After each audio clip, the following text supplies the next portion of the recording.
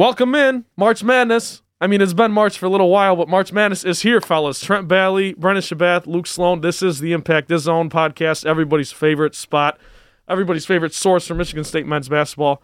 We got quite a few national storylines to talk about today, fellas, but first of all, how are we doing? Like I said, it's been March for about 2 weeks now, but now it is March.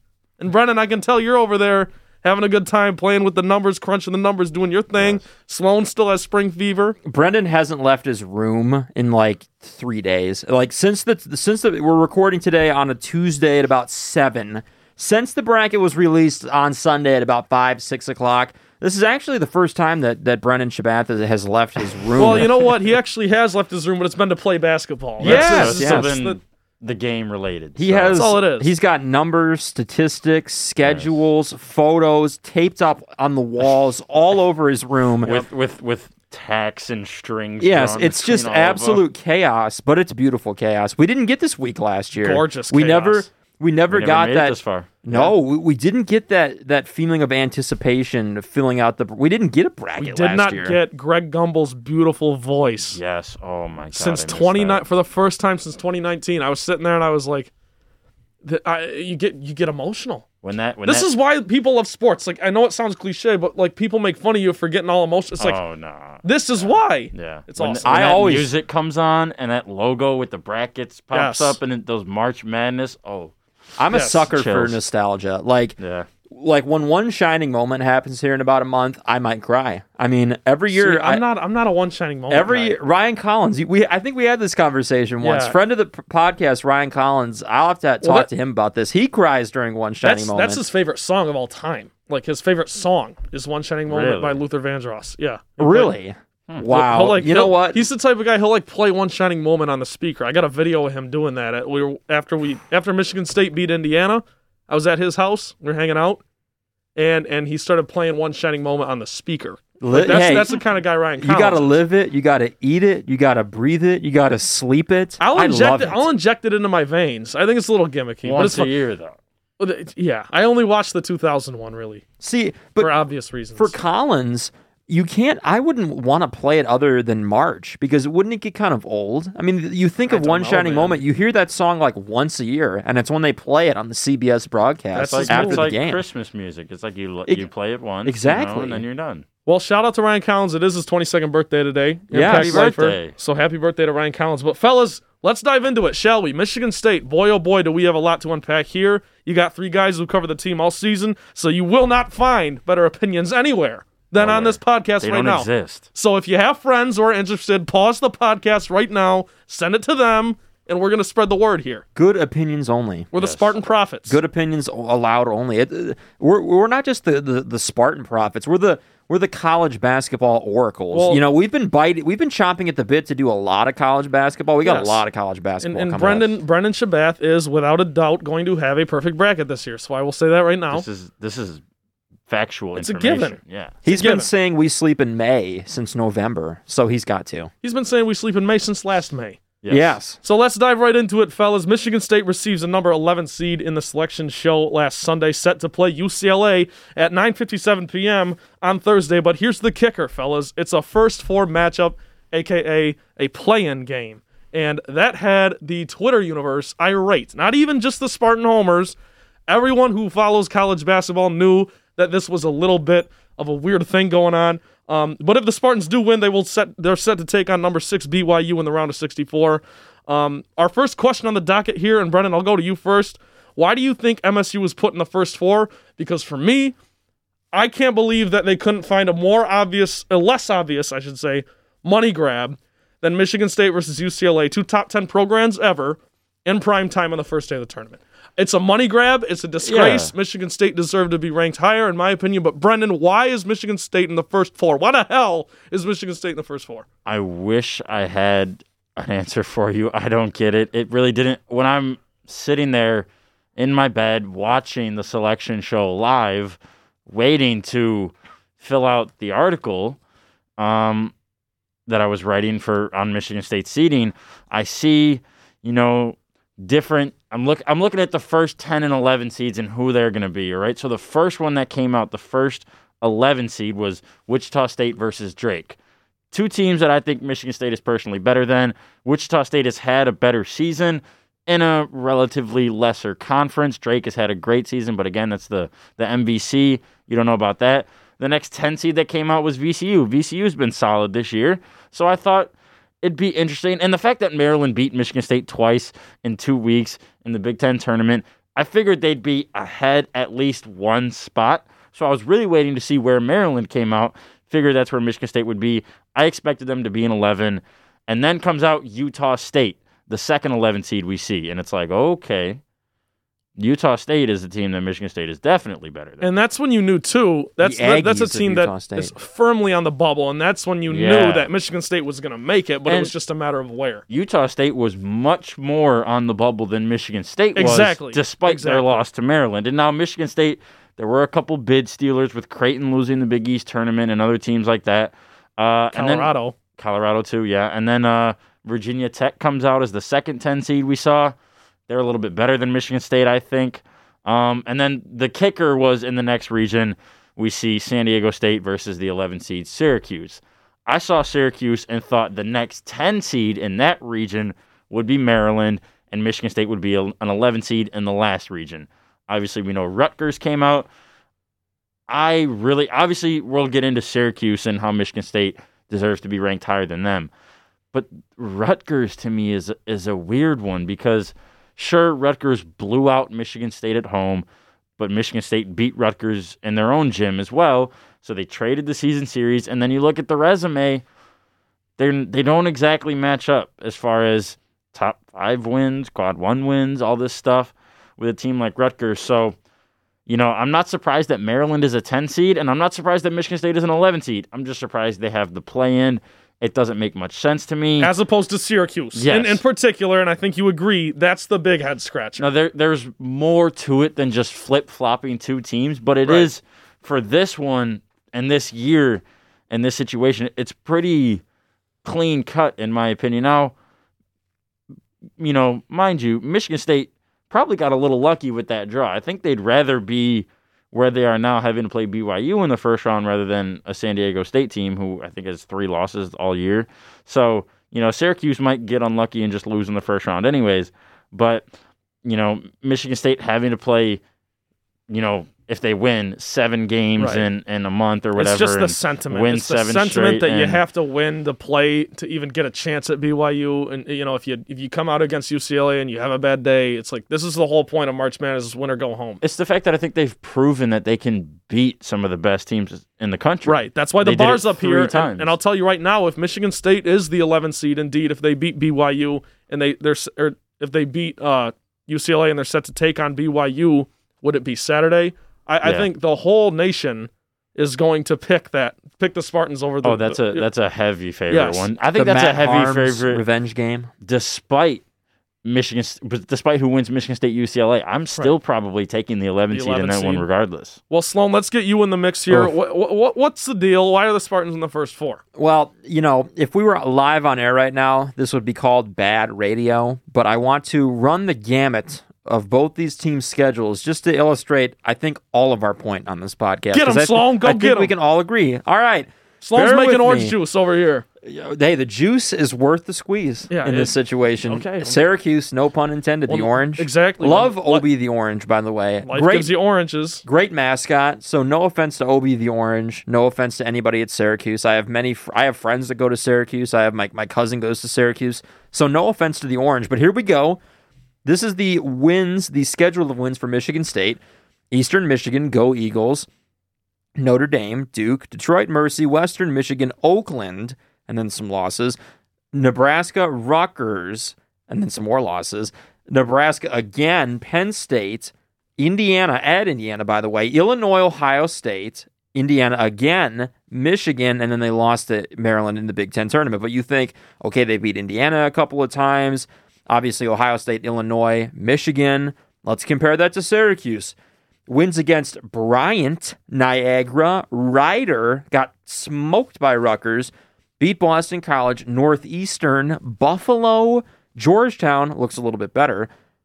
Miami, terrible. Virginia Tech, that looks decent, but then got killed by Virginia, beat a garbage NC State team, beat a garbage NC State team again, beat a garbage Boston College team, beat a garbage Notre Dame team. A lot of garbage out there, isn't there, Sloan? Then they beat North Carolina, which CCC. looks decent. They beat Clemson, which looks okay. And then they beat NC State again. So you think, You look at the two and you see quad one wins all over Michigan State's resume, and you don't see what was Cuse in quad one? the two wins that really really the three wins that pop out are Georgetown, who at the time was not playing well. They didn't Right. have a good regular Just season. got hot. North Carolina and Clemson, who are a 7 and an 8 seed. I believe I saw Cuse's what? Don't hold me to it. I think they were 1-8 in quad one. They're 1-7 in quad one. And what was MSU? 5-10. So what are we doing here? What plus, the hell are we doing here? stack- It's the ACC and the Big Ten. You can just stack 3 games up, too. I mean, think about it. Compare Illinois, Ohio State, and Michigan to North Carolina, Clemson, and Georgetown. Not close. And NC State, I think Virginia, beat NC State in the Tech tournament. I think Virginia Tech would be their other notable win in that one, probably. Yeah, you could probably kick them and put Georgetown in, but I think 2 wins against Indiana might equate to 1 Virginia Tech or Georgetown win. Yeah. If I'm not in the business of doing math here, but I do completely agree You with. kind of are. Yeah, We kind of are. math for Come on. journalists. Metrics. So I agree with both of you gentlemen that I think that this is not the 11 seed that this team deserved. I think they deserve to be automatically in the field, but building on Brendan's point once again, a 6v11 matchup for this team against San Diego State, a good San Diego State program that was going to be a 2 seed in last year's tournament. I don't think that's going to be as favorable as a play-in game versus, in my opinion, pretty garbage UCLA, and then a game versus BYU, who I think is incredibly overrated as a 6 seed. So in terms of the draw, I think Michigan State got the better draw out of the Michigan State and Syracuse debate, but I think that Syracuse got the favorable seeding. And then, you can make arguments about, we talked a little bit, before we started recording about Rutgers. Hey, if they beat Maryland once, they'll take Maryland's seed. There were really a lot of balls in the air this weekend and for Selection Sunday. You mentioned Michigan State's draw and how much better it is than Syracuse, I think. And I just want to add, though, Michigan State got the better draw between the two teams, but I think that draw extends for 2 games. Because then if you win against BYU, they play Texas. If they somehow beat Texas, they're going to play UConn or Alabama. If they somehow do that, they're going to play Florida State, Colorado, or Michigan. If they somehow do that, they're going to play Gonzaga, Iowa, or Kansas. So in my opinion, the region that Michigan State in is by far the hardest region of the 4 in the bracket. So to counter that, though, a little bit, if they were in Syracuse's position, it'd be 11v6 against San Diego State. And then if they were to win that game, they would play Bob Huggins' West Virginia Mountaineers. That would, as I'd a rather 4 play seed. West Virginia than Texas, though. Ooh, interesting. More on that to come, but That's a great question.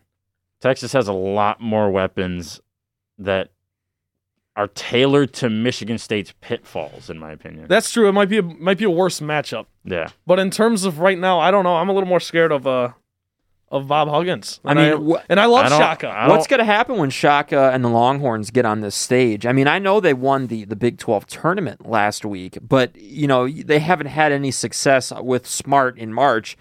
Compare that to Huggins. I like Deuce McBride a lot. I like some of the pieces that West Virginia has. They're both Big 12 teams, so it's really an interesting comparison to make. I mean, looking even further down the line, that's the region where Illinois is the 1, Houston is the 2, Alabama is the 2 in Michigan State's region, so I think Houston will be the favorable 2, but Illinois would not be the favorable 1 against Michigan at this point. The benefit, in my opinion, that Texas has, and this is something that I'm paying attention to as I fill out my bracket, is intra-conference matchups, right? The Big Ten beats the hell out of each other, and the Big 12 does it too. So I get really pissed off when I have West Virginia and Oklahoma State meeting in the Elite Eight because that's a coin flip. I get pissed off when I have Baylor and Texas Tech meeting in the Elite Eight. It's a coin flip. Texas has the advantage of the fact that they're probably not going to face a Big 12 team in their region. Oklahoma State has West Virginia in there. You never know how that shakes out, and that's why I'd be more scared of Texas. Now, we can get into this a little bit later. Texas has to worry about Abilene Christian first. There's some numbers behind that one that are a little bit scary, but I still think Texas gets it done. But as far as, bringing it full circle back to Michigan State, they got the better draw for, I think, the first round. And then after that, it's going to be a long uphill battle should they continue to win games. Well, let's talk about that, because before we get too far into the national stuff, and trust me, we will, we're going to talk some Michigan State here. How far do we have them going? We'll make some predictions for the UCLA game, and then we'll spin it all nationally. So, guys, Luke, I'll go to you first on this one. How far can the Spartans realistically get? They came in hot. Everyone knows about those 3 signature wins at the end of the season, but then they kind of got walloped by Maryland. They've had a week off. They stayed in Indianapolis. How far do you have the Spartans going? I know you might not have filled your bracket out yet, but what do you think? We were talking about this a little bit pre-podcast. I'm still in the reflection phase of filling out an NCAA tournament bracket, and I'll probably be in the reflection phase for another 24 to 48 hours here as we approach Thursday in these play-in games. But thinking about this first matchup for Michigan State, UCLA versus the Spartans, people make a lot about the fact that UCLA has 6 scorers that all score in double figures. Mick Cronin, I respect him a lot as a coach. He's got, Izzo in his press conference today talked a lot about how Cronin has, the Midwest values of toughness and grit and discipline, and he's kind of brought that to a West Coast program that's usually a little bit more high flying. So I respect a lot what Cronin has done, and this team has a lot of really good depth. But I think when you look at this play-in game, and we can break it down a little bit more once we get more toward predictions, but UCLA plays the same as Michigan State. They don't have a dominant big. Michigan State doesn't have a dominant big. They play a lot of guards and wings. They switch a lot of stuff on defense. And on offense, that they're just kind of a team that runs some crisp sets, prides itself on, cutting really well and doesn't really have one guy that's going to destroy you. So in terms of breaking down that matchup, I think it's favorable for Michigan State. There's not a big they need to worry about. Lord knows all the bigs they've gone through in the Big Ten. They beat 3 of them down the stretch, and Dickinson and Kofi Coburn and E.J. Liddell. No big to worry about. No really explosive score to watch out for. UCLA is going to be able to switch everything on defense, and they're going to play tough, and they're going to play together. That's kind of the hallmarks of Mick Cronin. But ultimately, I see the Spartans winning in the first 4. We'll talk about it and make more specific predictions in a few moments. And, there's the UCLA factor as well. 13-6 in the Pac-12. I mean, it is the Pac-12. Conference of Champions, says Bill Walton. I know it's the Conference of Champions. Yeah. I know that, love Oregon State. Great story, the Beavers coming out of the conference tournament. But it's not... Of the Power 5 conferences, it's the worst of the 5 in by terms a wide margin of basketball strength. By a wide margin. Yeah. So I think that's a factor as well. So I have them beating UCLA, and then so I think there's one to answer your question, and then BYU will be a second one. I think there can be an argument made that of the 6 seeds, BYU is the weakest of the 6 seeds, so that is a favorable draw for Michigan State in that regard. Matt Harms, former Purdue center, is a center for BYU, so it could be the Matt Harms revenge game, potentially. But BYU, not a ton of offensive firepower. They shot the lights out in the first half of the WCC championship game against Gonzaga, so people got a little bit excited, but they completely collapsed in the second half. I think they're overrated. I think they're seated too high, and I think that'd be a second win. So beyond that, we'll have to get into more specifics later, but I think 2 wins is pretty comfortably penciled in for the Spartan team. All right.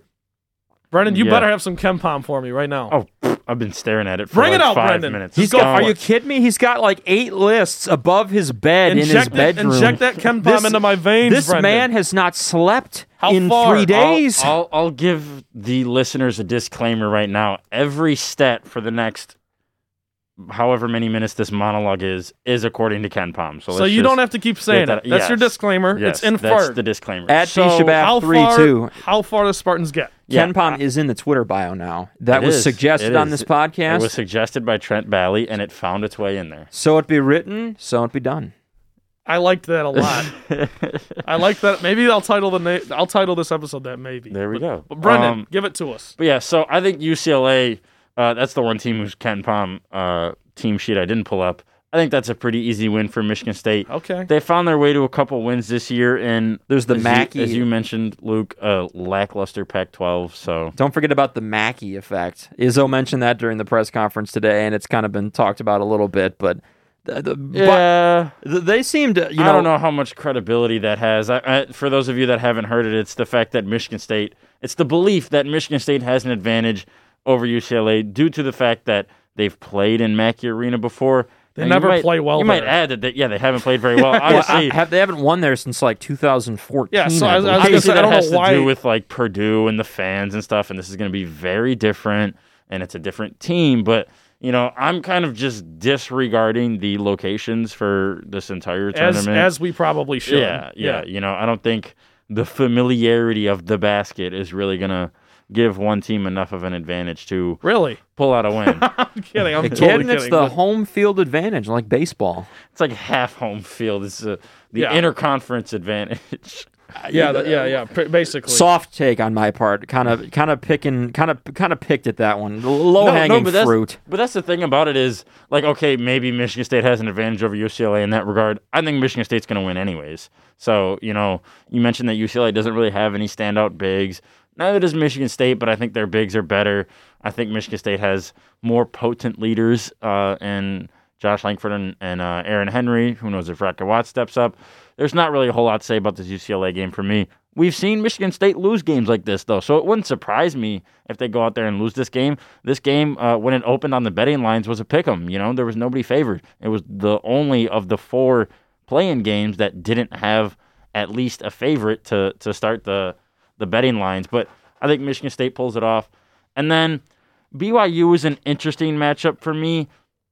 BYU shoots the ball beautifully, and they do a lot of things really well. They're 28th in adjusted offense at 1.1 points per possession right now, 26th in defense.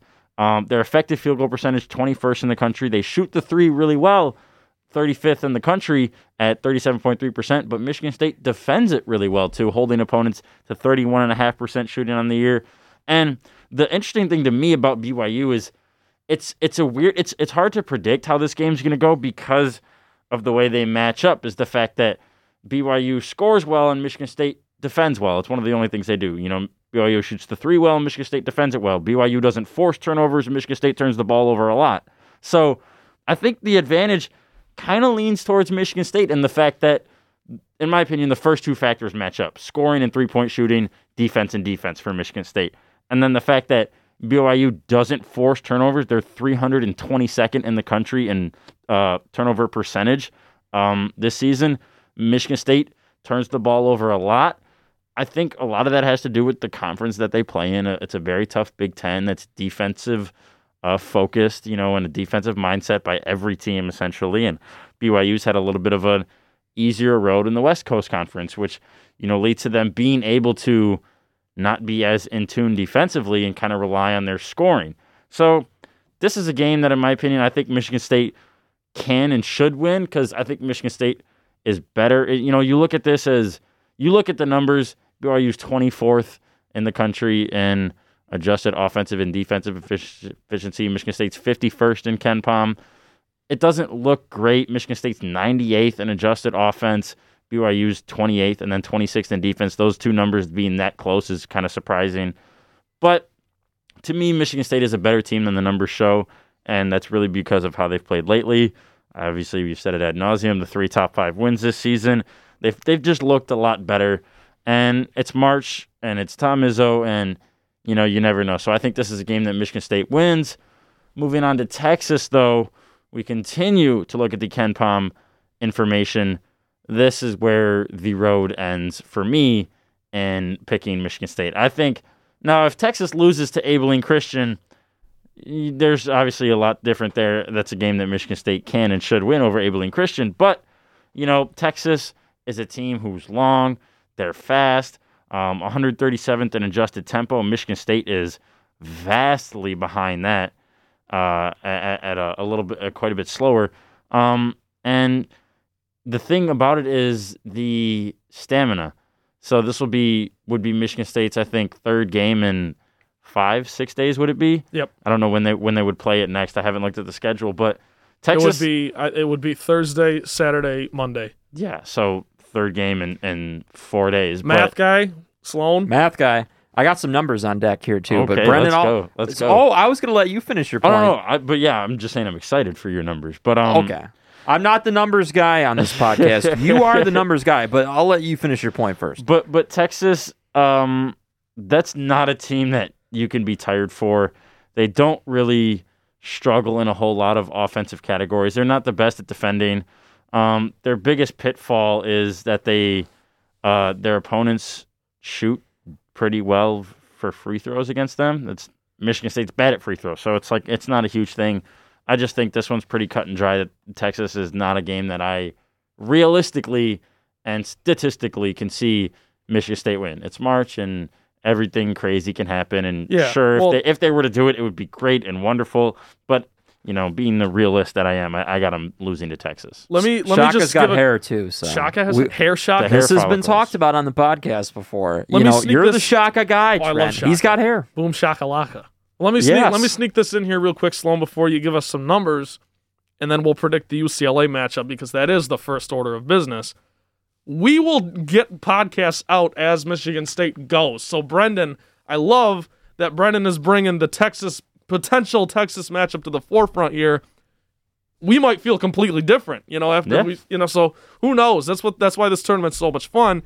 We'll keep you posted as we go, so stay locked in. But Sloan, drop the numbers on us. Okay, like I said, number one, I'm not the numbers guy. Number two, what was the math question that I completely fumbled? Because I heard math questions. How many games in how many days? For State? If they were to beat UCLA and BYU. So if they were to beat you, it'd be UCLA Thursday, and then it would be BYU Saturday, and then it would be on Monday, it would be Texas. So that would be 3 games in 1, 2, 3, 4, 5 days. 3 games in 5 days. Good job. I am the math guy. Brendan is the numbers guy. Trent is the Shaka Smart guy. Yeah, I don't do the math. I just look at when someone else did the math and talk about it. Because I suck at math. I always tried to do quick math. Like my dad would always tell me. Once again, Dad makes an appearance. Shout out Mr. Sloan. That's our perennial Sloan. Mr. Sloan mention. Always has to be mentioned. That should be part of the Impact is on drinking game. Every time Dad makes an appearance, take a drink. You take a shot. At least once a podcast. Yeah. I think maybe actually twice today. But he would always calculate his tip in his head, and if you gave him a math problem, an easy one, he'd be able to give you an answer. So I kind of have to continue the family legacy in that regard. But numbers. Please tell me you can calculate your own tip in your own head. I mean, well, here's the thing. My dad. He calculates it down to the cents. Okay, that's different. Yeah. It's easy to go. Say you're going to the Peanut Barrel. I went to the Peanut Barrel with a friend of mine last week. If you got a $17 bill, it's easy to say I'm gonna slap $4 on there, and it's 20-ish%. Well, not exactly, but it's over 20. It's a good tip. Well, the way that I do it, it's easy to find 10%, and then you just double it. Exactly. Yeah, you move the. I'm a 20% guy. I'm sometimes also a 20% 25. Guy. So am I. That's a thing we could get into for a whole nother day. Tipping, we can make a whole podcast. Gotta at least be, unless you actually get bad service. Yeah, it's if it's bad. Yeah. If it's bad, I think bad. 10 to 15 is acceptable, but 20 in all instances. 25 if it's exceptional. 25 book it. I will say this is the last little tidbit I have on tipping, and I'm not gonna expose anybody, but. My girlfriend just started working at Pizza House. Exposes his girlfriend. No, not her. I'm talking about the people that tip. There are some people who come in and just do not treat people well. She told me there was this table that had a $150 tab and left $5 on the table. That's unbelievable. You gotta triple that. People like that. At least. Yeah. I'm sorry. That's horrible. That's unacceptable. That's like letting the door slam on your grandmother. Mm-hmm. That's terrible. But numbers, Sloan. So, this is a basketball podcast. Strength of schedule. Looking at strength of schedule for Michigan State's first 2 opponents in the NCAA tournament, presumably if they were to beat UCLA, we'll start with the Bruins. Michigan State's strength of schedule in all of Division I, for context, 15th, so formidable.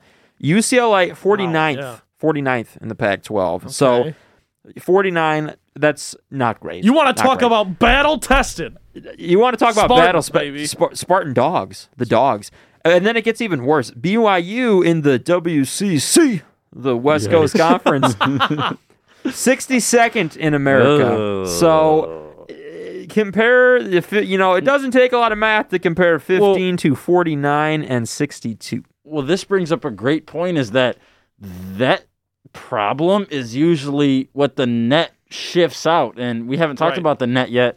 Both of these The net. teams, I don't think UCLA is ranked higher than Michigan State in the net, but I know BYU is, that's for sure. And UCLA is as well. Syracuse is significantly higher as well.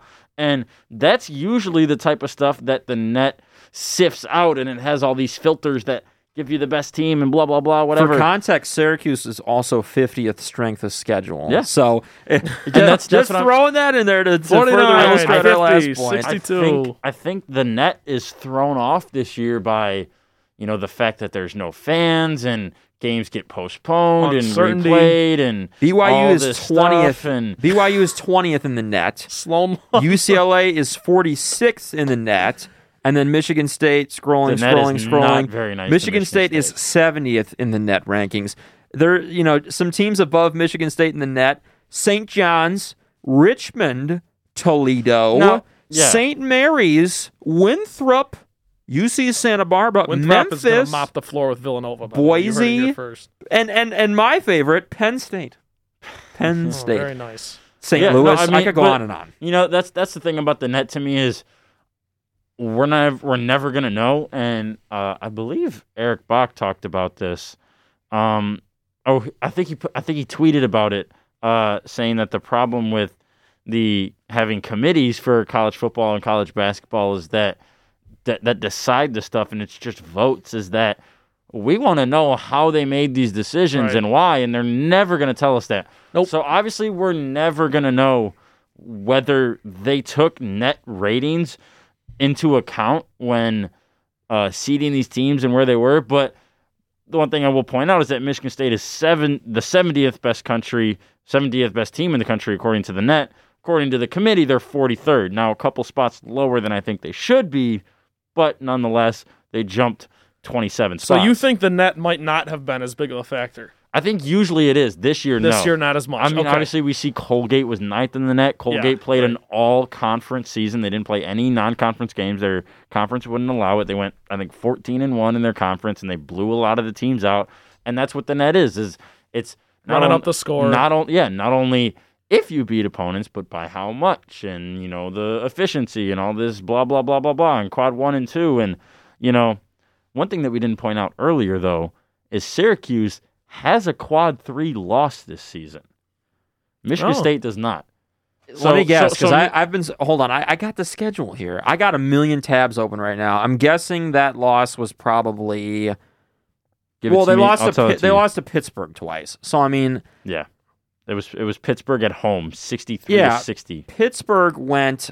For comparison's sake, we're doing a lot of comparing. This is the most tabs I've ever had That's open. what March Madness is, man. Pittsburgh went. Oh come on, Pittsburgh.com. Oh, you stink. What is it not loading? Teams, men's basketball. I mean, Come I on. think we get Schedule. you don't have to really get into it. Oh, I got it it's now. all right. Pittsburgh went. They went 10-12 this year, 6-10 in the ACC. And two of their I wins mean, were against come on. Syracuse. That would have been like if Michigan State lost to Nebraska 2 times for comparison's sake. Yeah, not great. Well, let's do this, guys. Let's talk about the UCLA game. We'll make a couple predictions. I know you guys both had the Spartans beating them. So do I. I'll just give you some of my reasons here quick before I make a prediction. Look, I just think the Spartans, after having a week off, I don't think personally, I don't think the Bruins hold a candle to the Spartans, and for a lot of the reasons you guys laid out statistically, I'm not that smart, so I won't get into all that. But the sentiment though just stinks that the Spartans have to prove it one more time Yeah. to the committee that they're good enough to be in the field outright. So that's frustrating, but nonetheless, look, no one on UCLA scares me.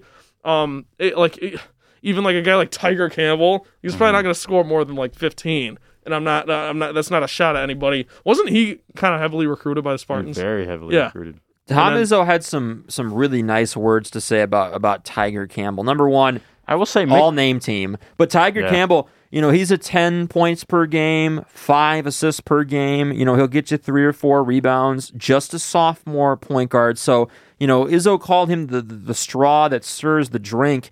He's an impressive player, and someone who could be a 4-year guy. And in a couple of years, we could be talking about this guy as one of the better players in college basketball. So I think illustrating your point, Trent. Well, let's just that's the only. He's the only guy that I'm like, okay, he's really the only guy I've watched a lot of And I'm just not. I think the Spartans win this one going away. I don't know. I think it'll be double digits. I'll say 70-58 Spartans. And now, Brendan, before I kick it over to you, Michigan State opened as a 1.5-point favorite. It has now moved up to 2.5. So these sports books are begging you to pick UCLA. That money is coming in on the Spartans. What do you make of it, Brennan? Who wins? I mean, I got to go with Michigan State. Obviously, the thing that you brought up, Trent, that was interesting to me is the sentiment about it. And, we sat on this podcast 3 weeks ago in these very seats and absolutely shredded this Michigan State team. Not going to make the tournament, not going to win another game this season, blah, blah, blah, ripping paper, yelling, grabbing the mic, whatever. And they shut us the hell up and played their way into the NCAA tournament. You look at UCLA, here's their last 4 games. Lost to Colorado by 9, lost to Oregon by 8, lost to USC by 1, lost to Oregon State by 4. So close margins, but you still lose 4 in a row. That's not what you want to do. Indiana ended up losing 4 in a row and didn't make the tournament. So UCLA backed their asses into this tournament, and somehow they get a Michigan State team that maybe they get lucky. It's still, I think it's still going to be a close game. I think Michigan State pulls it off. I think it's going to be like 5 or 6. I'm going to say, I'll say 71-66 Michigan State. Okay, so something real quick I want to hammer home that you just mentioned. A team like UCLA that, as you mentioned, lost 4 in a row down the stretch, and granted, they're all close games, but 4 in a row down the stretch when it matters, that's a team to me that you can justify putting in the first 4. Not Michigan State. Yeah. And as if we haven't exhausted that point. And the point of it is, of the first 4 is, okay, here are 2 teams that we deem even with each other. Yes. And they need to decide between the 2 of themselves who gets to play in the tournament. These 2 teams aren't even with each other. You look at UCLA's overall record, 17-9. Yeah, that's better than 15-12, but it's in a very, the Pac-12 usually has 2 or 3 good teams that can make a run at a Final Four, Elite Eight, blah, blah, blah. This year, there's nobody out of the Pac-12 that scares me at all. Sloan, what do you got? Who wins? Spartans, Bruins, what's the score? Well, looking at some more numbers, You're obsessed with it today. This could be the numbers podcast. Yeah. We got Kevin Malone over here. Numbers, I love that. By the way. Just a nice little, had to throw it in there. Numbers are like a drug. And now I understand why you're so into them, Brendan, because once you start getting absorbed into the numbers, you can't recover. They're really nice when they prove you right, too. Exactly. Which is why I have a few more numbers here. Michigan State, they're led by some players in this game, in particular against UCLA, who have some tournament experience. You think of Aaron Henry starting on the way to the Final Four. You think of Joshua Langford, even someone like Jack Hoiberg, who Izzo mentioned today on the Zoom, who is an experienced guy in that locker room. He was there in 2017 when they lost to Syracuse at Little Caesars Arena in the round of 32. Yikes. So they have a fair amount of experience. Even guys like Thomas Kithier, and even though he's not going to be playing Foster Lawyer, have gone to tournaments. But the Bruins, a young team, 1 senior, the average years spent at UCLA, 1.4. So they're lacking in experience. Mick Cronin, he was like the 8th guy in line for that job. I honestly feel kind of bad for him because I think his body of work at Cincinnati deserved more respect. I still think he's a very good coach. I agree. Though, yeah. I mean, I think he could be the biggest threat to Michigan State in this game is if he coaches this team well and finds a way to exploit everything Michigan State does defensively that doesn't work. They could be in some trouble. I completely agree. His body work at Cincinnati was fantastic. He didn't win in the tournament a ton, but they won the American Conference every single year. So really disrespect on the part of Mick Cronin when he was like the 8th option for their job when it opened up a couple of years ago. But he's a very good coach. This team is going to be ready to go. He is, even though his players aren't accustomed to the tournament, he is. I think it's going to be a gritty defensive effort from them and for both teams. So I think this is going to be a low-scoring game. I do see the Spartans coming away, though, 71-63. It was mentioned today once again on Izzo's Zoom. That's kind of the other drinking buzzword for this. But Mick Cronin and Tom Izzo both cut out of the same cloth. Defensive-minded coaches, grit and grind guys. Cronin, Izzo is actually a mentor of Mick Cronin. So a couple of guys that really see the game the same way. But Tiger Campbell, you mentioned him, a big-time threat. But their starting 5 for the Bruins is 6'9", so not a ton in the way of size. They balance the scoring with those 6 guys in single or in double digit scoring. I think someone like Tiger Campbell could end up having a good game, but it's kind of an offensively challenged team. They do shoot the three well, 39%, but that is arguably the best strength of this Michigan State team. Fantastic three-point defense. So I think the Spartans take that away to an extent. It is for sure lower than 39% on the game. They don't have an inside option to go to. Defensively, I think they could cause problems for Michigan State just because they're going to switch. All 5 players on the floor can switch, and they're going to be tough, and they're going to be disciplined, and they're going to be locked in. I think it's a slugfest, though. Michigan State has won many a slugfests down the stretch in the month of March recently. So I got the Spartans in one of those patented rock fights that I like to say, winning this game against UCLA. So you guys got rock fights. I've got them going away. Nonetheless, the three of us in harmony once again. It's nice to be back. It is back. The Optimist The caucus strikes again. The Optimist Caucus is just, we're all here. It has struck. We're back. It reigns supreme. It does. And now this is the fun thing. This is the fun part of the podcast. This back half here, we're gonna put the Michigan State stuff to bed, potentially. They might come up here and there. But here's what we're gonna do. We're gonna talk about the rest of the bracket. Because we got a lot to talk about. This is kind of in place of Brandon's 4-point play that we've been doing all season. This is like the we just This got is the 13-point play. dessert. Yeah, this is the dessert. This is 4-point play was appetizer, dinner, and whatever the middle is called. This is the dessert. This is the cake. The ice and cream. the party. Appetizer, dinner, whatever the middle is called. That would be the dinner. I guess, yeah. Yeah, I thought there was one in between. Not to ruin the vibes, though. I don't want to ruin the vibes. I mean, I don't know all the course names of a 5-course meal. I only usually eat 2. You got your dinner, soup, dessert. you got your salad, you got your dessert, you got your dinner, you got your coffee. There's 5. I've never had no. The coffee is a legitimate part of like Song goes a disclaimer. fine. I've never had a 5-course meal before.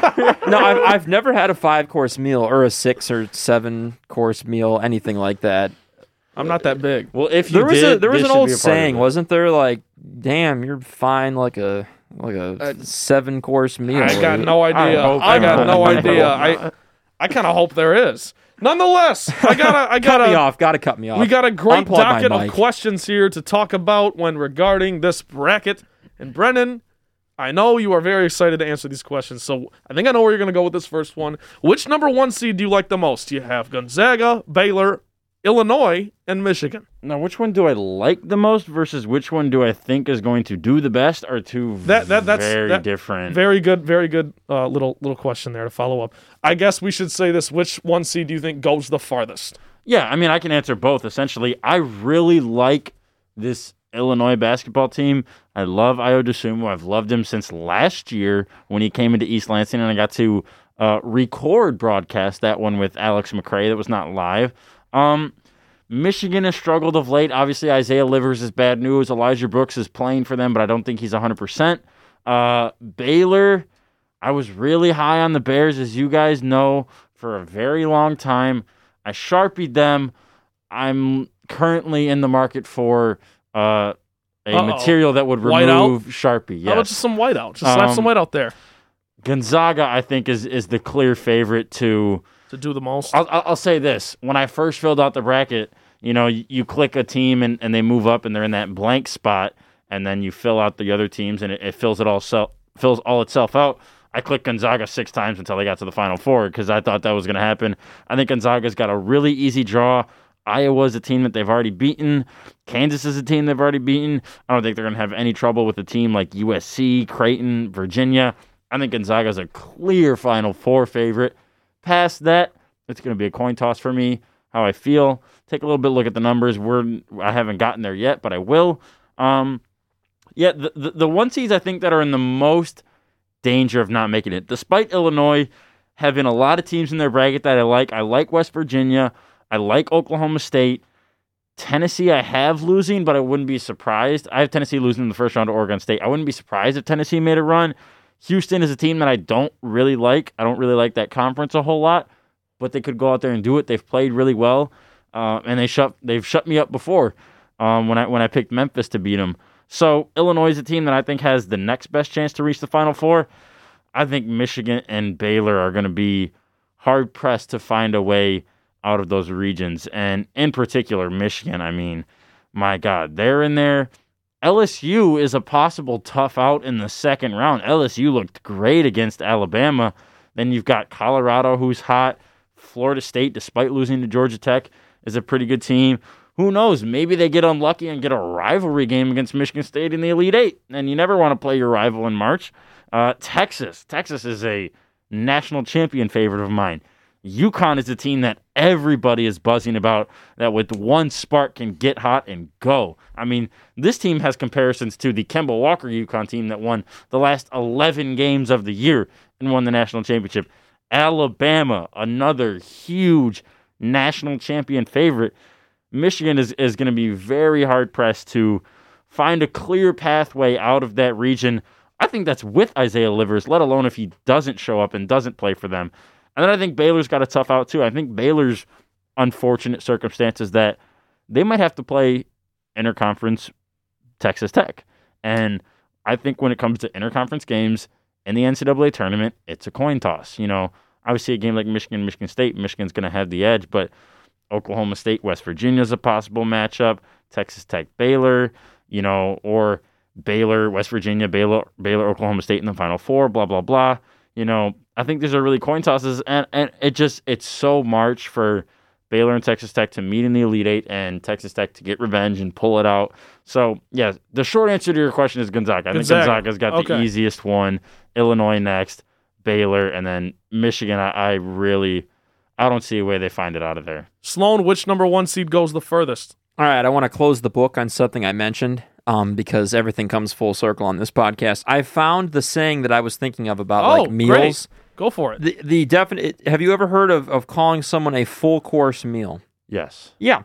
Like I found this on Urban Dictionary, so I'm going to keep this brief because I don't want to get myself in trouble here. It's a podcast. This is a work setting though. We're under the university's roof. Context is key. I'll keep it nice and clean. But a full course meal, basically a word according to Urban Dictionary that you use when calling someone attractive. Like the example sentence is, Jack is a full course meal. So wrapping that up, full course meal. It reminds me of like high school. I think I used that phrase in high school. I don't think I've ever used it, but it's quite a schmoozing except term. for when talking about NCAA sports. So neither one of you guys have like used like that Alabama team. They're a full course meal, man. You know who is a full course meal? Give it to me. This Gonzaga team is looking like a full course meal. I mean, it starts and ends with the Zags when you think of this tournament and look at this bracket, which I have pulled up in front of me right now. I mean, the names, Few, Suggs, Kispert, Timmy, from the coaching staff to every single person on that bench, 26-0 for a reason, the top seed in this tournament. Jalen Suggs is going to be a top, potentially 3 guy in the NBA lottery. He could be a Detroit Piston. We talk about Cade Cunningham. If they're not as favorable and they don't win the Cunningham sweepstakes, Jalen Suggs could be in a Pistons uniform. I know people talk about Killian Hayes, but in the world of positionless basketball, they just got to stockpile talent. But this is not a Pistons podcast. But Suggs has a chance to be the best player in this tournament, in my opinion. He's been one of the best players in college basketball since the word go this season, and even beyond him, the depth and the depth and the talent that this Gonzaga team boasts. And I know there's the WCC.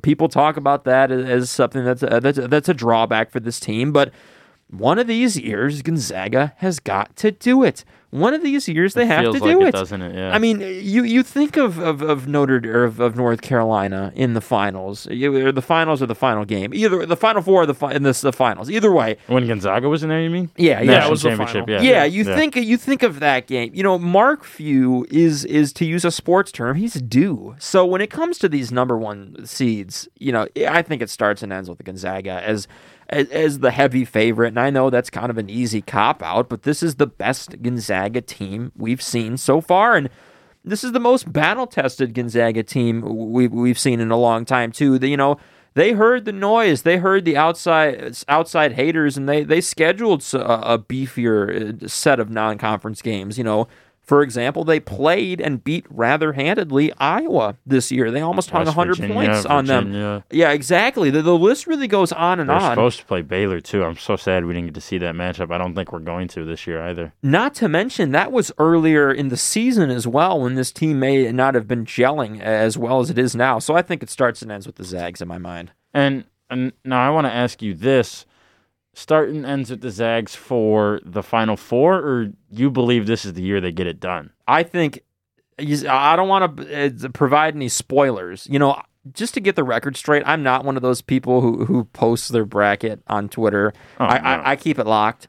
I'm only posting it if I'm perfect through day one. Exactly. Some people like to go to social media with their brackets. I'm not one of those people. If you are, all power to you. But I, putting my hand down on the table, throwing my cards down, the Zags are my pick this year. Okay. And I know, yes, they're a 1 seed. Yes, that's boring. Yes, they're the odds-on favorite. But it has got to happen for Mark Few, and this is the best team he's ever had. That right there is the thing for me, is that it just seems like they have to get it done at some point. And I'll say this, if it's not this year, they're not going to ever do it. Because this Gonzaga team is head and shoulders better than any team he's ever had. And that, I don't even think that's a hot take.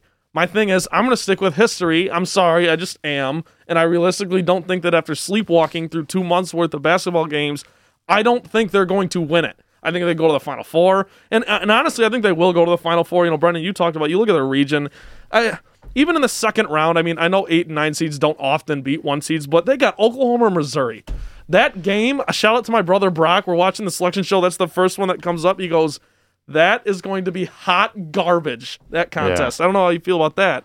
But both of those teams, they can't hold a candle to Gonzaga. And then you look, Iowa, they've already beaten Iowa. And Iowa's very beatable, too. Like, the way they play, and, you saw them against Illinois in that Big Ten champ. And Kansas, Bill Self just isn't great in March. I think Kansas is way too high of a seed in this tournament. I disagree a little bit. I think that if there is someone in that West region that could knock off Gonzaga, I think it's Kansas. I tell you, Virginia. I got Virginia. I got Virginia losing to Ohio. Okay, well, in the round of 64. That's tough for the Gauchos. I think go Bobcats. Again, I think Gonzaga does make it to the Final Four, but if they're not going to, I like Virginia as the team. And what would that be? The Sweet 16? Yeah, I like Virginia to if they're not going to. They already played Virginia though, and yeah, it was took early, them behind the woodshed, very early, and I just like Virginia. Not defensively, I like. That'd be an interesting matchup, though. Yeah, and again, we got to wait to see, because Gonzaga's one of those teams. Shout out to Ryan Collins. This is a great take, I think. Gonzaga's one of those teams where in the first game, I know it's the 16 seed, but you're going to know instantly if Gonzaga's ready to play this year. Like, you just know, because they maybe not against Norfolk State or Appalachian or whoever it is, but you're going to play in the second round, and I know I just basically shit on both these teams, Oklahoma and Missouri, but if it's a close game at halftime, it's like, okay, Gonzaga's not the juggernaut we thought they were. Now, the metrics say what they say, but Brendan, what were you going to say? But I want to ask you this. I think you're fair, and I think this is an okay take from a lot of people is Gonzaga ready after, like you said, sleepwalking through 2 months of basketball? Now, my question to you is, after seeing what they did to BYU, being down big at halftime, Jalen Suggs goes off, Corey Kispert plays well, and they roar back to win that conference title, did that give you any more confidence in them? Was that a little bit of a little reassurance? Like, okay, maybe they are who we thought they were. It did, and I think Mark Few would tell you that as well. Like, playing a close game like that close to the tournament it's nice, because you can call back on it a lot easier than you can, months ago when your rotation was different and all that good stuff. Yeah. But yes, like, to answer your question, that win was impressive to me, but we also talked a little bit about how BYU is not they might be seated a little high in this tournament, and they're not that impressive of a team, and yada, yada, yada. So if you look at this bracket, and it's like, if Iowa gets a second crack at Gonzaga, I could see them winning. I'd favor Gonzaga. And that. Basically, my long story short here is I have Gonzaga in the Final Four, but I do not think they're going to win the whole thing. Okay. So to answer the question, which 1 seed goes furthest, as someone who I like Illinois, man. I just do. They're I got peaking the at a Illini perfect going time. to the Final Four as well. They're peaking at a perfect time. Io's playing the best basketball of his life. Kofi Cockburn, love the way he moves. And I know he has a tendency to shrink in big games sometimes, but we haven't seen that lately. He was clutch against Ohio State, making free throws. He's not a good free throw shooter. It's all these little things, man. They got the senior leadership and Trent Exactly. Frazier. They have the depth. They played in the best conference this year. I mean, arguably. And I like Illinois. They I just have. You hit on it perfectly, Trent. You'd share a name with Trent Frazier, so you got to I love have Trent to love Frazier. him, right? But Yeah. they have every piece you could imagine of a team that's primed for a run. You have the dominant big in Kofi Cockburn. You have the all-around superstar future lottery pick in Ayo Dosunmu. That is. Dosunmu. Yes. Looking at Brendan. Thank you. Shout out to Brendan. Thank you. I saw your angry Twitter Bro, rant about. I don't get that. And the funny thing was, so for those of you that didn't see the tweet, is I was upset with I shouldn't say just Jim Nantz. I like Jim Nantz, but the entire friends. the entire the entire CBS announcing crew that was calling the Big Ten tournament championship game between Illinois and Ohio State because they kept saying Dosunmu, Ayo Dosunmu. And if you look on the media guide, which is readily available to literally anyone who wants it. It's available to jokers like us. Exactly. They give it to me. And it says D-O-S-U-E-M-O-O. Dosunmu. The thing is, it's not even Moo like a cow. It's not even spelled like Dosunmu either. It's No, like yeah, it's actually it ends in a U. It's O and U. It's And Dosunmu. Odds, and I odds of how feel- quickly they get that right.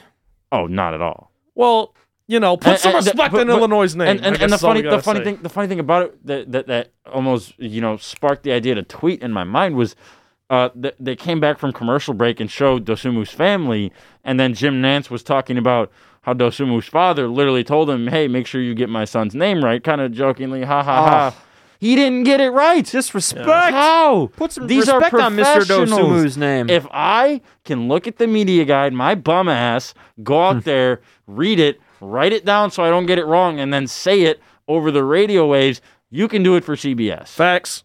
Just saying. I It's completely not agree. a huge deal, but it's somebody's name. Well, there we It's go. his name. I Get think it right. that, actually, I don't want to go off on a big tangent, but I think it is a big deal. I mean, when you think of whether it's writing, whether it's broadcasting, you don't want to spell someone's name wrong. in Accuracy print. is Yeah. everything. You don't want to say Trent Balee. I mean, Nope. This is someone's name you're talking about. The flattery is one of the is a big thing. It's one of the utmost forms of respect. You got to put respect on Io's Especially name. Especially It's when just- your job is to call the game and tell everyone what's happening. You And should to probably get it know how right. to pronounce everyone's name. And also, it's Ayo Dosunmu, a top 6 player in the country. Right. Like that's if it's a walk on who's a bench guy who's played getting- 2 games all year. who's getting 2 minutes in maybe garbage time. maybe you glossed over him in the scouting report. But I'll speed up my point, though. Yeah. What I was going to say a minute ago, they got the dominant About big. Illinois, yes. They got the all-around good player in Dosunmu. Yes. That's where we went off. They got the defensive stopper in Trent Frazier. They have the guy who will nail a 3 in any scenario in DeMonte Williams. They have the freshman with a little bit of juice Oh, in God, Andre love Curbelo. Curbelo. And Love that. Adam Miller, honorable mention. Yeah. He And can you know make who a else shot they for got? you as well. They got Brad Underwood, and it's 1,000,000%. his turn to officially say, "This is my program. This is where we're going to be for the next 10 years. We're here." Love I the think- Illini. Right. Love them. I think the Big Ten would be so much more fun if Illinois can stay good. They've been good before in recent years, and then they went really bad for a little bit. Shout out John Gross Well, they with the orange jacket. they need to recruit in-state talent, and that's a whole conversation for another day. They did it with Dosunmu, though, and it's worked out really well, so I hope they can keep it up. I really like Illinois basketball, but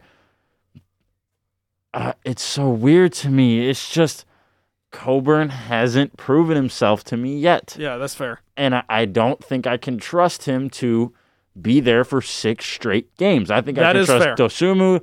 I think I can trust Curbelo. I think I can even trust Adam Miller to play his role for 6 straight games. I don't know if Cockburn can do that. And I have them meeting Oklahoma State, and I've molded over, and I can't decide. I literally might flip a coin. I like Because- Frazier on Cunningham. But Cunningham versus Dosunmu and Yeah. I like either one the of them Boone on brother, Cunningham. the Boone brothers, particularly Caleb Boone versus Kofi Cockburn. Here's my dad makes his way into this podcast. Shout out Mr. Shabath. Shout out Dad, Mr. Shabath. We were texting after the bracket came out, obviously talking about Michigan State and their bullshit seeding and blah, blah, blah, blah, blah. But then we got into some of the other stuff, and I mentioned this exact matchup, Oklahoma State versus Illinois. I can't decide. And my dad, who admittedly has not watched as much college basketball as me, no fault of his own. Nobody has watched as much college basketball as Brendan Shabath. Correct, other than maybe John Rothstein. But he said he doesn't think Oklahoma State can win if Cade Cunningham has a night off. And this has actually been proven to be incorrect. Oklahoma State has beaten teams. Texas. And Oklahoma. West Virginia without They've Cunningham beaten teams on nights that Cunningham wasn't even there or that he just didn't play up to his level. So it seems to me like Oklahoma State is like all year I would watch them or just pay attention to their box score, and it's like, okay, they picked up a nice win here. Okay, they picked up a nice win there. Okay, now they got West Virginia. Nah. Wow, Oklahoma State won. Okay, now they got Baylor. Nah. Wow, Oklahoma State. So long story short, you got Oklahoma State maybe beating Illinois. That's a scare for you. Yeah, I haven't decided. I like Illinois a lot, and I like Illinois past Oklahoma State. I think they get by West Virginia. I think they get by Houston. I think they get by anybody else, but they got to get past the Cowboys first, and I think it's going to be a tough battle. So we are in harmony in that we, on paper, have Gonzaga going the furthest of the one seeds, but we all kind of have made our case for Illinois. We've left Michigan and Baylor in the dark a little bit, but here we got more questions to get to. And guys, this is a fun one. Which team in this tournament do you believe that could win it? I say outside of a 1 to 3 seed, a dark horse, a 4 or lower. Who do you think could win this whole thing? Ooh, there's a lot. I like here. Florida State. I don't want to elaborate on it too much because I know you guys have like the good picks here. I'm just the host over here. What do I know? I like Florida State a lot. I love Leonard Hamilton, and I think they've kind of had some fluky losses here and there. Yeah. Come tournament time, I always like the Seminoles. They're a fun team to root for. So I like them, and I'm looking at their matchups here potentially. They're going to get either they could actually end up playing Michigan State at some point if Michigan State makes a huge run or something like that. But Brendan, who is a dark horse that you think could actually win this whole thing? So there's a couple that stand out to me. Following your qualifications of outside 1 to 3, obviously Florida State, they step out a lot. That's a team that I agree with you, Trent. I think has the pieces to get it done. They just haven't gotten it done in the regular season consistently enough, but I think they definitely can do it for 6 straight games. Team I just mentioned, Oklahoma State. I really like Oklahoma State. And Oklahoma State is just such an on any given night team. Any given night, they'll go out there and beat somebody they're not supposed to, hit a clutch shot, do whatever, and come away with the win. And the other one that stands out to me is Texas Tech. Now, the way my bracket plays out is that I have Texas Tech playing Arkansas in the second round, a very winnable game. And the way it's shaped up is I have Virginia Tech beating Florida and Ohio State. So then Texas Tech and Virginia Tech meet in the Sweet 16. I think that's an easy win for Texas Tech. Regardless of if that even happens, though, I think Texas Tech beats Ohio State. Okay. Ohio State looked really good against Illinois. I just don't trust Liddell. Dwayne Washington puts up the points, but he's not. Dwayne Washington lacks that it to me. He doesn't have that Mamba it. Despite how well he's played in these past 6 games, Ohio State's lost 5 of them, I think. Yeah. They've really stumbled down the stretch. Yeah, and they've been right there. They've been really close, but those are the games you're supposed to win in March. Correct. And I don't know if they get it. But the other team, the big one, my favorite, who I'm probably not even going to pick because of who they play in the second round, but my huge sleeper where I'm going to come on this podcast and say, I told you so, the UConn Huskies. Really? Yes. I was maybe going to pick Maryland in the first round. Book Knight. Tell me why. Danny Hurley, baby. Danny Hurley is a really good coach. Book Knight is playing really well. A lot of people like this 10-7 upset for Maryland, and I think a lot of people like it. I mean, Twitter and stuff is your timeline is usually pretty subjected to what you're interested in and your kind of your locality. We're in the Big Ten here. I think a lot of people want to pick Maryland just because they've seen Maryland, and I haven't watched UConn play as much as I've seen Maryland because I've seen them for an entirety of 80 minutes. But this UConn team is really good, and I mentioned earlier that they're getting comparisons to the Kemba Walker UConn team that can go out there and do something crazy, and they can have huge wins when they want to and when they put it together. And to me, if UConn beats Maryland and Alabama beats Iona and those two teams meet and the Huskies beat the Tide, I'm going to be really pressed to not say they're going to make the Final Four. I think if UConn can beat Alabama in the round of 32, they're in the Final Four. Okay. Sloan, dark horses, talk to me. Almost heaven. West Virginia. Yes, sir. I love that. Yes, sir. Bob Huggins, baby. Trent and I are captains of the Bob Huggins fan club. Yep. Yes. You know, you talk Actually, about... captains. Look it up. Yes. Yeah. That is true. Wikipedia. You talk about someone in Mark Few who just needs and deserves that run. I hope you heard the keyboard clicking on the other side. Research. But Bob Huggins, the Hall of Famer, another guy who just deserves a run and would be well deserving of a national championship. And he has a heavyweight roster to get it done. Miles McBride, Deuce McBride, almost a 16-point per game scorer.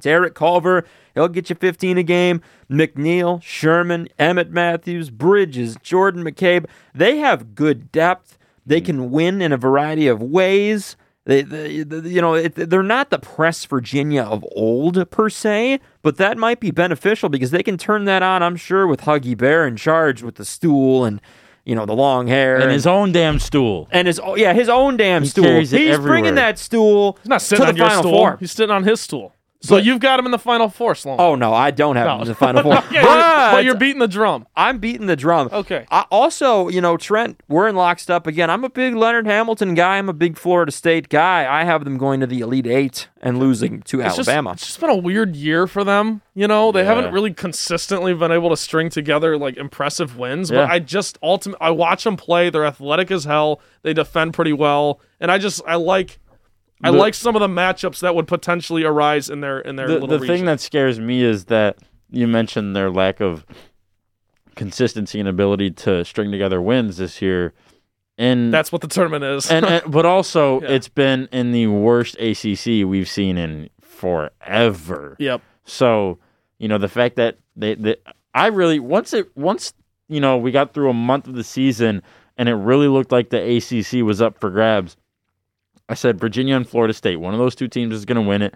I think it's going to be Florida State. I'd like to see Florida State do it. And they just couldn't pull it off in the regular season.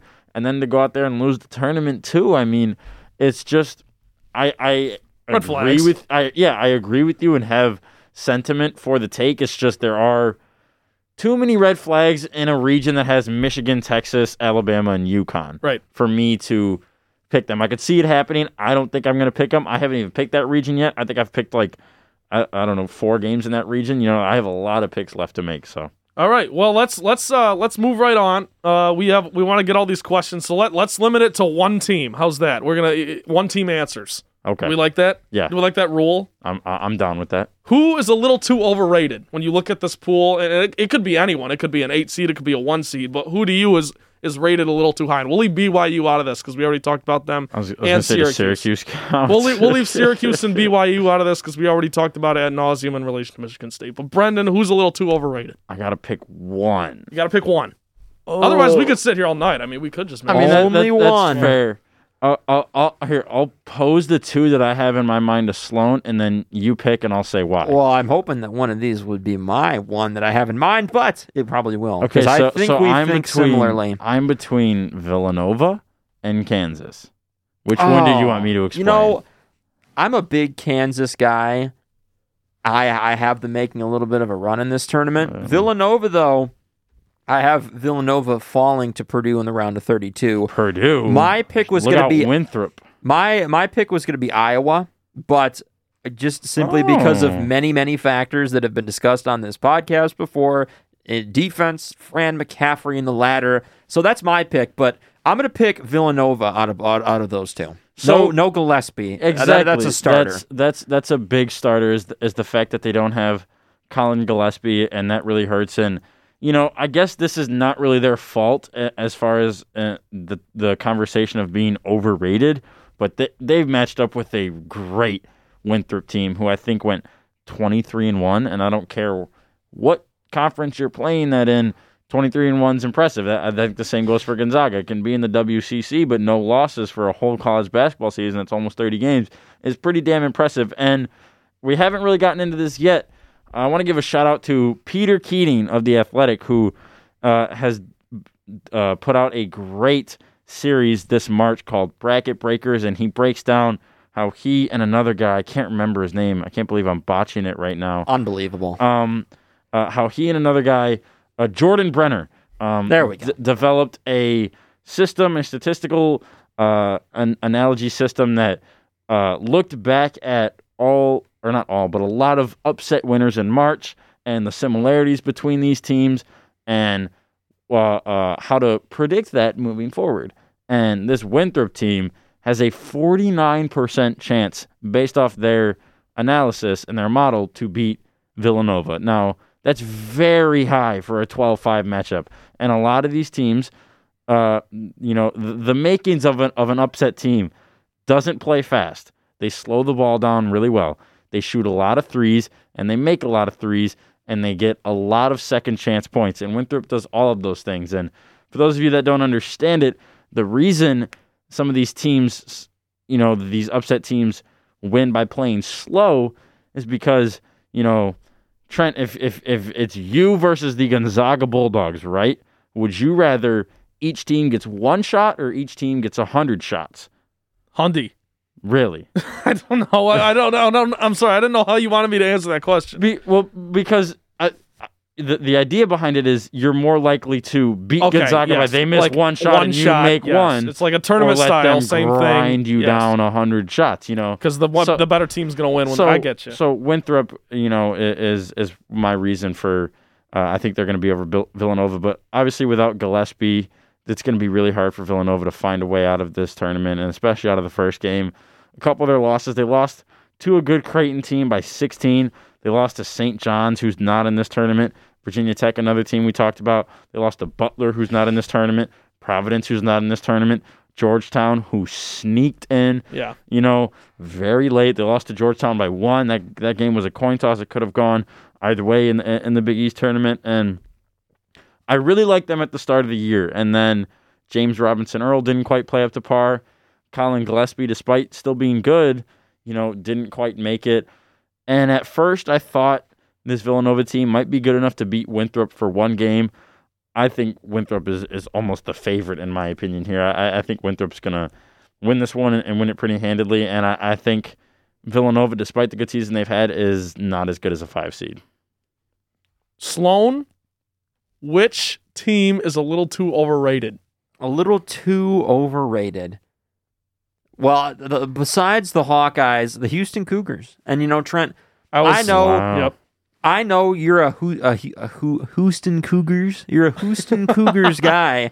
So I know you're a Cougars guy. But Kelvin Sampson, number 1, cheater. So I fair. Oh. That's fair. He's a cheater.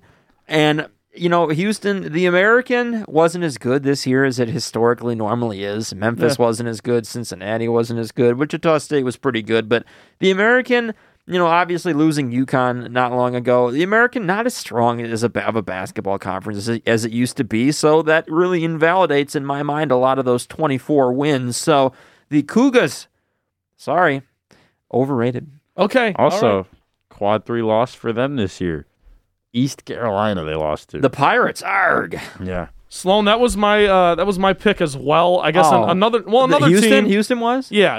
And I like that. As that's overrated? Yes. That's because this is what I'm great. saying. That's I'm a fantastic. Houston guy this year, but it's one of those deals where you kind of want them to be a little lower so that you can pick them to go a little farther and be a yes. little more Yeah. correct. I think with what the 3 losses they've had and just the season they've had, Yeah. there's no way the committee was going to put them above it or lower than a The 2 city of seed. And Houston that's could use fair. a little run from their college basketball team with all the James Harden and They Deshaun could. Watson and the J.J. Houston Watt. Astros. And So Astros the- and like the freezing temperatures. yeah, an Elite Eight or a Final Four run would be greatly appreciated. Little overrated for me is Georgia Tech. I won't get too far into it. Look, they're an at-large bid, so you had to find a place to put them. I just don't think they've proven enough to be a 9 for me personally. But let's just keep it moving here. I'm more interested in what you guys have to say. There's always a 12-5. upset, and sometimes there's 2. So I want to ask you guys, there's plenty of great 12-5s, and I say plenty, there's only 4, but they're all of them are viable, the 12 seeds to go over the 5. I think maybe the least viable is Georgetown over Colorado. I don't know if, but a lot of people like that one for some reason. Well, I think Colorado's got it's that. because of the recency bias that Georgetown and the Patrick Ewing story, and it's all great and stuff. So even then, but USCB or UCSB, wow, I totally butchered that. But Brendan, which 12-5 do you really have your eye on where you can Sharpie it in and say, that's my 12-5 this year? I mean, I think that what I was just last talking about led perfectly into this Winthrop over Villanova. I think it's a huge favorite. I don't see how you can. To me, Villanova, even if they beat Winthrop, neither of these teams is making it past the next game. So what does it hurt to pick Winthrop for one game in the first round? Right.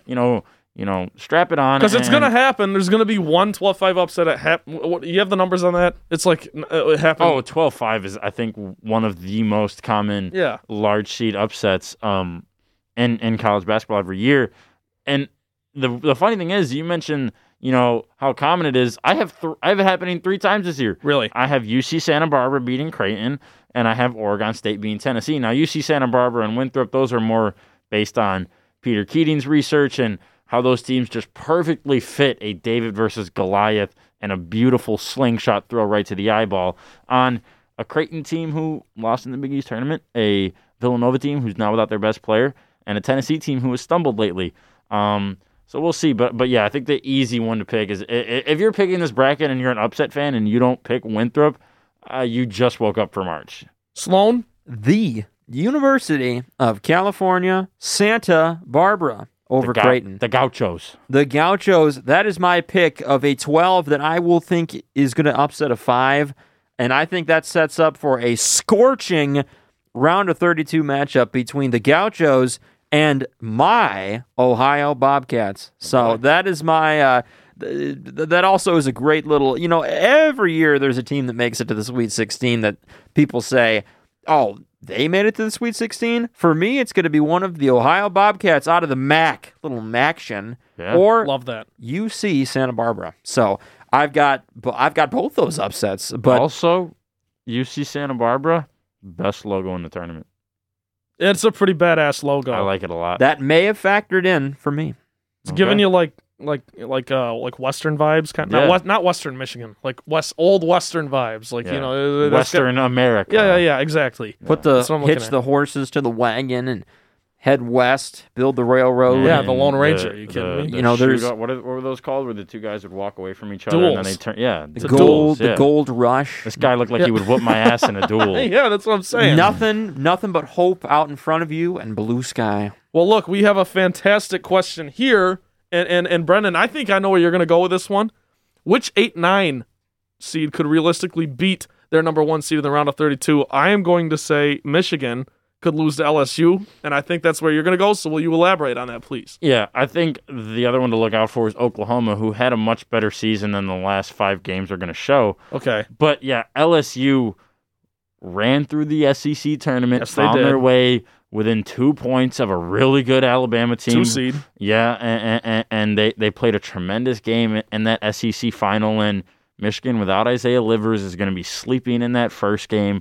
They're going to have to be ready. And LSU has their work cut out for them with St. Bonaventure, who is a pretty good story right now in the way they ran through their conference tournament and found a bid. But, yeah, LSU is the big standout one. But, I mean, Loyola Chicago is a team who has dominated their conference all season and played really well. They could catch Illinois slipping.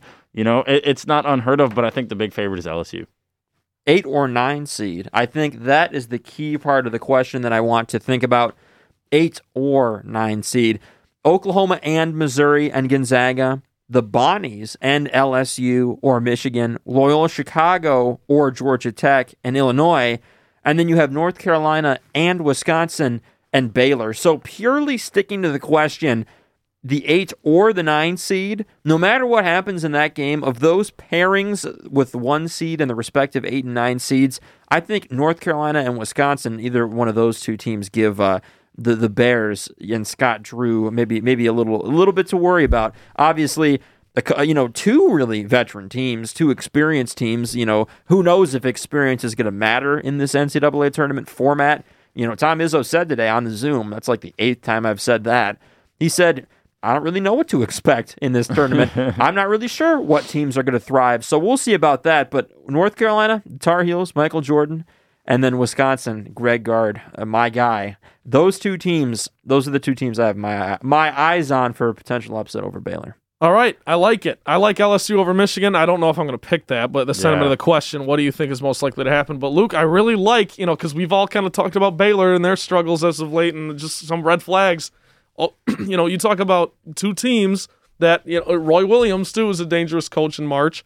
So, good old Who knows? Roy. A fun matchup, I think, that's also possible in that region is Baylor, Purdue in the Sweet 16. Matt Painter, Scott Drew. I think that'd be a really good game to see if Purdue can find a way there, and as well as Did Baylor. you take a look at my preliminary bracket? No, I did not.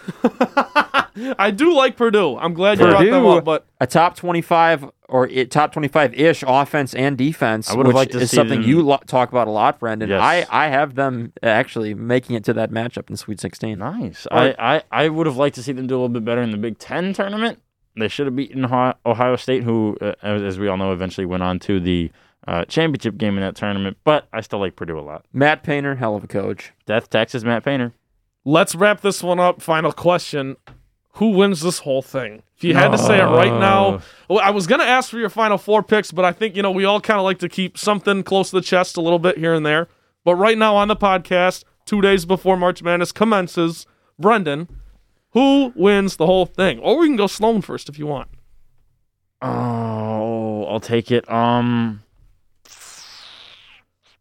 This is really hard. I've never mulled over a bracket like this because I've never wanted more to just have a successful bracket. Yeah. Sometimes you lose track. You're Yeah. busy. Junior year of high school, the hardest year of your life. You don't pay attention to college basketball. The ACT. Yeah, exactly. Lame. Senior year, you're slacking. You're just eating chips and playing video games. You're not paying attention. But this year, Correct. I have made it Locked a in. point. I have a job to announce and watch college basketball for Michigan State. So why the hell not just watch college basketball all over the world? And Some people have hobbies. I watch college basketball. John Rossi, friend of the podcast, shout out. And I share that sentiment and love of the game with him. And God, I've just never wanted, more to be right for 1 year and just get all the Final Four teams. And it would be fun for this year too, because there's so many teams that can do it. It's so lopsided. I'm gonna go out on a limb. It's March, and March makes stories. Uh-oh. The story is going to be Nate Oates and Alabama. I love it.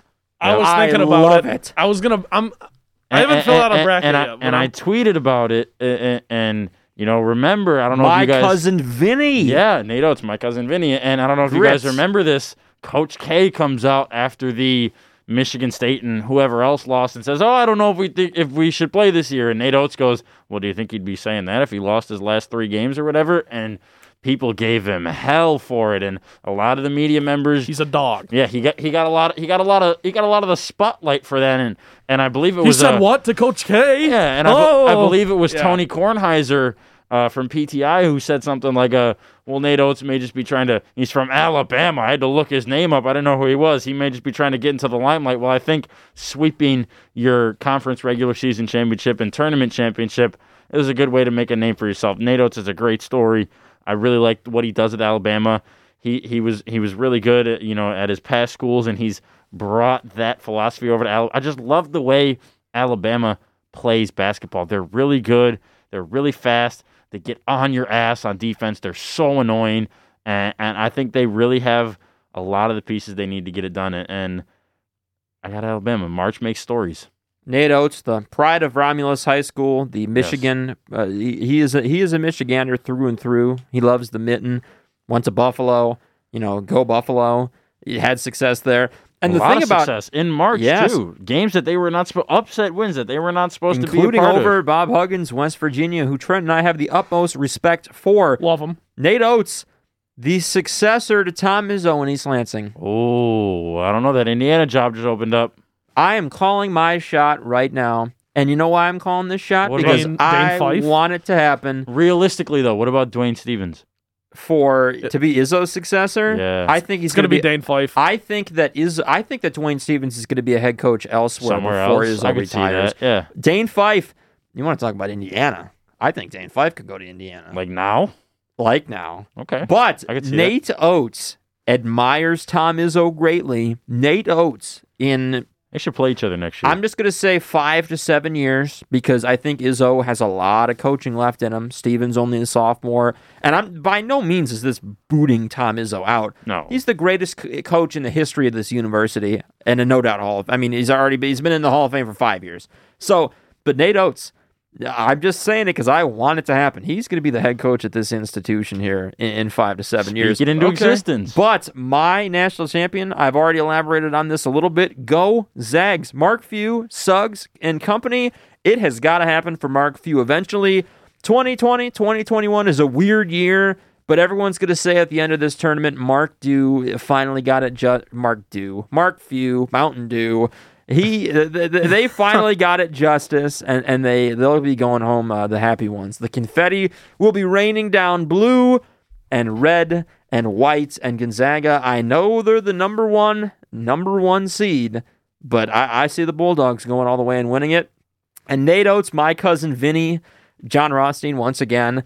That's a fantastic pick, Brendan. I mean, they're just sleeping there on the 2 line. Yeah. They could easily be one seed in this tournament. I would love so much for them to be like in where Houston is or Ohio State and have a little bit of an easier road, but I think it'll make it that much better for them. I really like Texas too. That game, I'm staring at it right now, unpicked on my bracket, Texas versus Alabama, in the Sweet 16, but I think Bama's going to do it. Nate Oates too. He's been wearing a jacket lately. He looks good in the sport coat, yeah. Call him Ranch because he be dressing. I like that. I don't know if I like that as much but as he throws fits. I don't know if I like those as much as the full course meal. I know, that was fantastic. But I like the not a toddler, but he throws fists. That's good. My champion's Illinois. Talked about it earlier. I love Brett Underwood. I love Iota Suma. I love Kofi Coburn. They're all going to be good in the pros. If our predictions, if one of them I was about to say, I were love to be the true, diversity we have. like if Gonzaga, Illinois, or Alabama, if one of those 3 won, as a sports fan, I'd feel really satisfied. So I think we've really covered it. Let's make a deal with our listeners right now. They can have the field, and we'll take those 3. If one of those 3 doesn't win it, on that. We'll have to do something. TBA. We're swimming in the Red Cedar. Yeah, we'll do something. Buzz cuts. Oh, I kind of like that. Absolutely not. Sloan, you are the one that I would peg as like you would do it. I love my hair. I knew Trent would buzz it. I was watching Seinfeld. Dye your hair. I'll dye it. I was watching Seinfeld last night. George Costanza. I actually watched the episode where he got that hairpiece and went out on the date. Great episode. But, my family unfortunately has a history of the males losing their hair, so I gotta enjoy this stuff when I can. You gotta keep it when you can. I need to make my money. I need to make. That's the moneymaker, the hair. It's the moneymaker right now. I gotta. You strike when the iron's hot.